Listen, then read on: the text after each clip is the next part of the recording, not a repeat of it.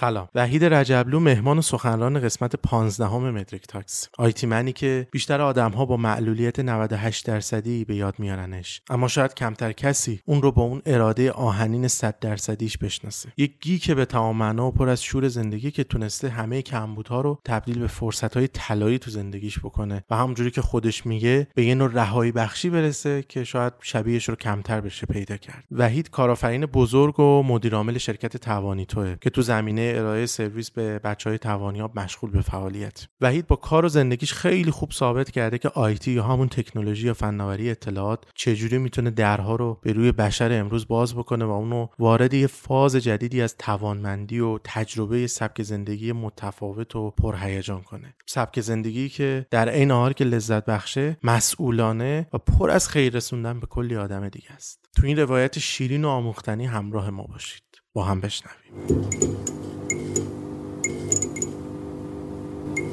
سلام، وقتتون بخیر. من امروز میخوام در مورد معرفی سبک زندگی رهایی بخش یکم براتون صحبت کنم و یکم از تجربیات خودم و نقطه عطف شکوفایی زندگیم از این مدل سبک زندگی بهتون بگم. اینکه توی زندگی همه ما و یا همه شما احتمالاً روزایی وجود داشته که فردی از اعضای خانواده، حالا بیشتر پدر و مادر رو بهتون از این جلو و شکایت کردن که چرا انقدر وقت تو پای اینترنت و کامپیوتر و یا گیم یعنی بازی و اینا میگذرونید و شما اصلا با این حال که کلی سرزنش میشنوید از این بابت باز تمام زمان، انرژی و هزینه های زیادی رو صرف این علاقتون به باز این حوزه میکنید. معمولا به این مدل رفتارهای آدم ها حالا گیک یا خوره کامپیوتر میگن که من خب اصطلاح فارسیشو استفاده میکنم. من خودم یه فرد خوره کامپیوتر بودم که خیلی زمانها بهم سرزنش میشد که تو چرا انقدر زمان تو پای کامپیوتر میگذرونی، چرا انقدر بابت این علاقه هزینه های سنگین صرف میکنید. یه جایی به بعد ما این حوزه رو ببینیم که از سمت رسانه های دولتی یا حالا رسانه های عمومی این حوزه رو خیلی خطرناک میبینن و خیلی هشدار میدن که باید مراقب این نوع سبک زندگی باشیم. ولی اگر بخوام یه خود از بیرون این تفکرات خانواده ها نگاه کنیم، یه خورده این کشورهای دیگر رو بهشون برسیم که اینها توی این حوزه توی این مدل سبک زندگی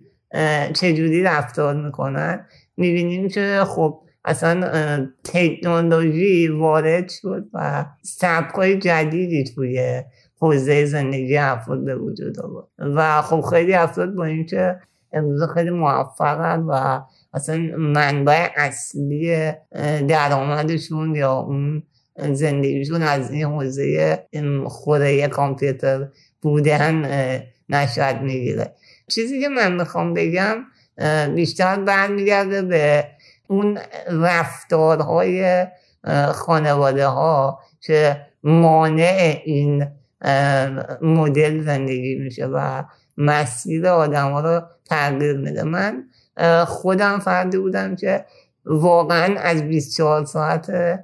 زندگی 20 ساعتش رو شاید پای کامپیوتر بودم و فکر کنم حدود 12 سال سبک زندگی من شده بود. من هیچ دوستی ندارم که بیرون از دنیای اینترنت و کامپیوتر پیداش کرده باشم یا هیچ ارتباطی ندارم که بیرون این جهان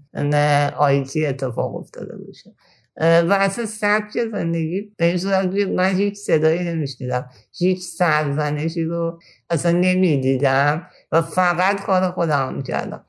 خیلی از همسن و سالای من بودن تو اون زمان که خب واقعا اونا هم به پای کامپیوتر ساعتها زمان میذاشتن و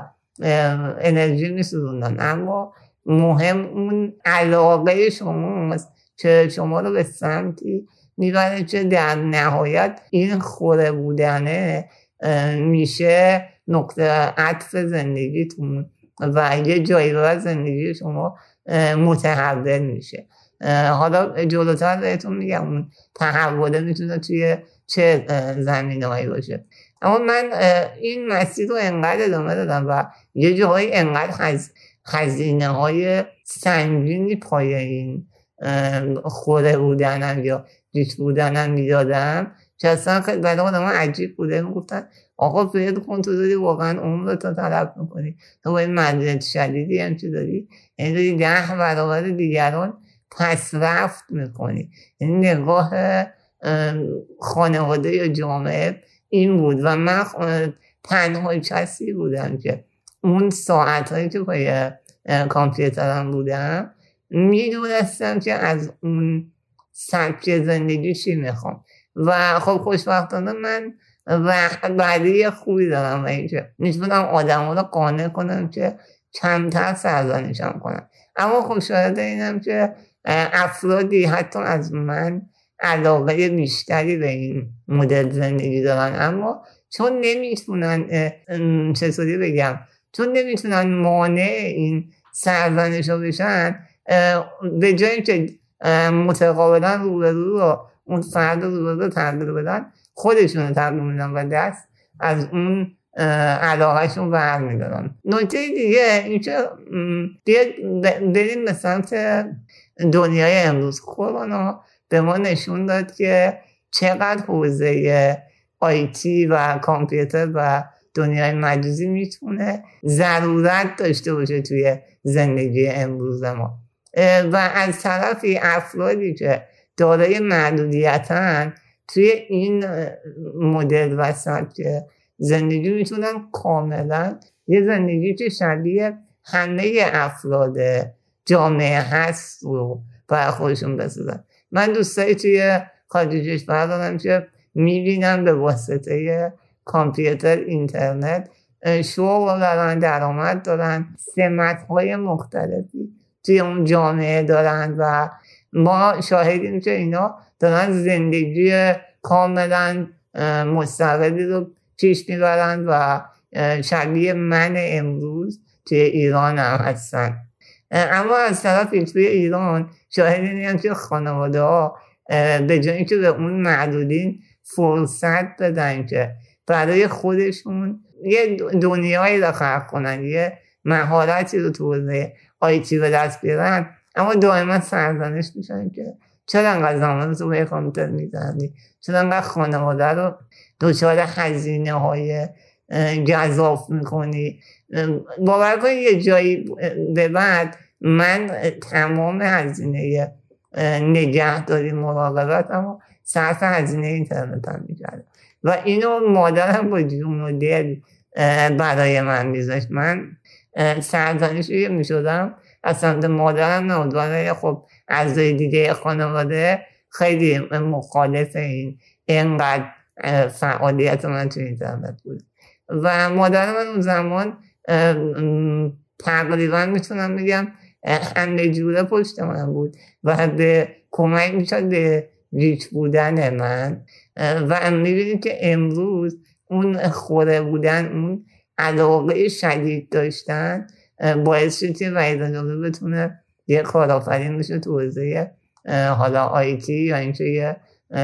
سبک زندگی جدیدی برای خودش به وجود بیاره که تنها و سوا خانواده زندگی کنه. حوزه اینترنت به نظر من تنها حوزه‌ایه که افرادی که نقص جسمی دارن میتونن خیلی آزاد توش فعالیت کنن، میتونن بدون خودشون خانوادهشون رو ساپورت کنن. یه جایی بود که من آموزش ها رو به مادرم و خواهر برادری دیگرم میدادم که اونها هم بیان توی فعالیت های من مشارکت کنن. این صحبت من بیشتر رو به خانواده‌ای که افراد دارای محدودیت دارند و مانع فعالیت اونها یا فعالیت بیش از حد اونها توی حوزه آیتیه. من میبینم که براشون تجهیزات لازم تهیه نمیشه، میبینم که اجازه بهشون نمیدن تایمی که واقعا دوست دارن و خودشون لازم میبینن و توی این دنیا فعالیت کنن، توی دنیای اینترنت یا حالا فضای مجازی. توی صحبت پایانی میخوام در مورد اینکه چقدر این حوزه میتونه برای افراد دارای محدودیت مثبت باشه. بیایید نگاه کنیم که روی خط تکنولوژی افرادی وجود دارن که حتی فقط چشمهاشون قادر به حرکت یا دیدن هست، ولی این افراد دارن توی شرکت‌هایی مثل گوگل، مثل فیسبوک فعالیت میکنن و زندگی میکنن و این تکنولوژیه که ذهن اونها رو بهش قدرت داده تا بتونه به زندگی عادی ادامه بده. پس من فکر میکنم دیگه اون لب کلامو بهتون گفتم، اینکه به معلولین اجازه بدید واقعا توی حوزه آیتی و اینترنت آزادانه فعالیت کنن. اینکه خودتون میدید اگر ما انسان ها از یه علاقه به سمت چیزی بریم، تمام وجودمون رو روی اون کار میذاریم و کسی میتونه گیچ یا خوره کامپیوتر باشه که با تمام وجودش داره اون فعالیت رو انجام میده. وقتی کسی مثل من 20 ساعتش رو پشت کامپیوتر میذارم و من یادم میشه پروژه رو تا 6 صبح مینوشتم و 8 صبح تحویل میدادم و از اون ور 4 ساعت میخوابیدم، دوباره میرفتم پای کامپیوتر و فعالیت های دیگه هم ادامه میدم. در نهایت من فکر میکنم این گیج بودن منو به جایی رسون که جدا از این که من خیلی علاقه‌مند به حوزه آیتی بودم، شناخت نسبت به خودم و آگاهی نسبت به نیازهای خودم داشتم و اومدم یه پل ارتباطی بین نیازهای خودم و اون حوزه‌ای که من بهش علاقه دارم زدم که بتونم برای خودم کمکی باشم. این گیج بودنه کمک کرد من حالا از توانیتا براتون بگم یا مثال بزنم. کمک کرد من شرکتی تأسیس کنم که سرویس هایی که معلولین مورد نیازشونه، حالا بیشتر معلولین جسمی حرکتی، بتونن خیلی آنلاین در دسترس به اینا دست پیدا کنن و توی خونه خودشون دریافت کنن. مثل همین سرویس هایی حالا سلامت، سرویس های عمومی یا اصلا حمل و نقل، ما این رو آنلاین رزرو میکنیم و خدمات دهنده توی خونه به ما این خدمات رو ارائه میده. این کوچکترین کاری بود که من از اون همه تجربه گیج بودن تونستم برای خودم شخصا خلقش کنم و توی حوزه آموزشی من میتونستم از داخل خونه خودم با هر جای دنیا ارتباط برقرار کنم و به اون خواسته خودم برسم و اینا همه نشأت گرفته از اون علاقه من به حوزه آیتی بود، به این که میدیدم چقدر این دنیا وسیعه، چقدر ارتباطات توش وجود داره و اینو اطرافیان من که حالا زندگی سنتی داشتن نمیدیدن. البته امروز ایران خیلی متفاوت از 5 سال پیشش یا 10 سال پیششه، ولی توی همین زمان هم من شاهد اینم که با اینکه کرونا اومده، با اینکه همه چیز داره به سمت آنلاین شدن میره، اما خیلی خانواده‌ها باز معتقدن که تو چرا انقدر پشت میز نشینی به فرزندشون، برو بیرون، برو فعالیت داشته باش. ولی به نظر من باید واقعا نسبت به اون نقدی که میخوای از طرف رو مقابلت داشته باشی آشنا بشی، یعنی بدونی که واقعا اون آدم داره فرصت هاشو میسوزونه، یعنی که داره یه سبک جدیدی از زندگی رو برای خودش خلق میکنه. این خیلی نکته مهمیه که اگر میخوایم منتقد باشیم مطمئن باشیم که اون نقد ما چقدر درسته. و فکر میکنم دیگه نکته‌ای داشته باشیم توی قسمت پایانی. من از توانیتو براتون گفتم و اینکه چقدر حوزه آیتی و گیک بودن برای یک معلول توی زمان حال میتونه یه معجزه باشه، میتونه یه دروازه‌ای باشه که واقعا از اون زندگی اسارت بار یا کسل کننده اون فرد رو نجات بده. ممنون از اینکه به صحبت‌های من گوش دادین. اگر حالا خیلی جنبندی خوبی از این صحبت‌ها نتونستم داشته باشم و پراکنده بود، به بزرگی خودتون ببخشید و فکر می‌کنم که به پیج وحید رجبلو سر بزنید و اونجا با هم میتونیم بیشتر صحبت رو گفتگو کنیم.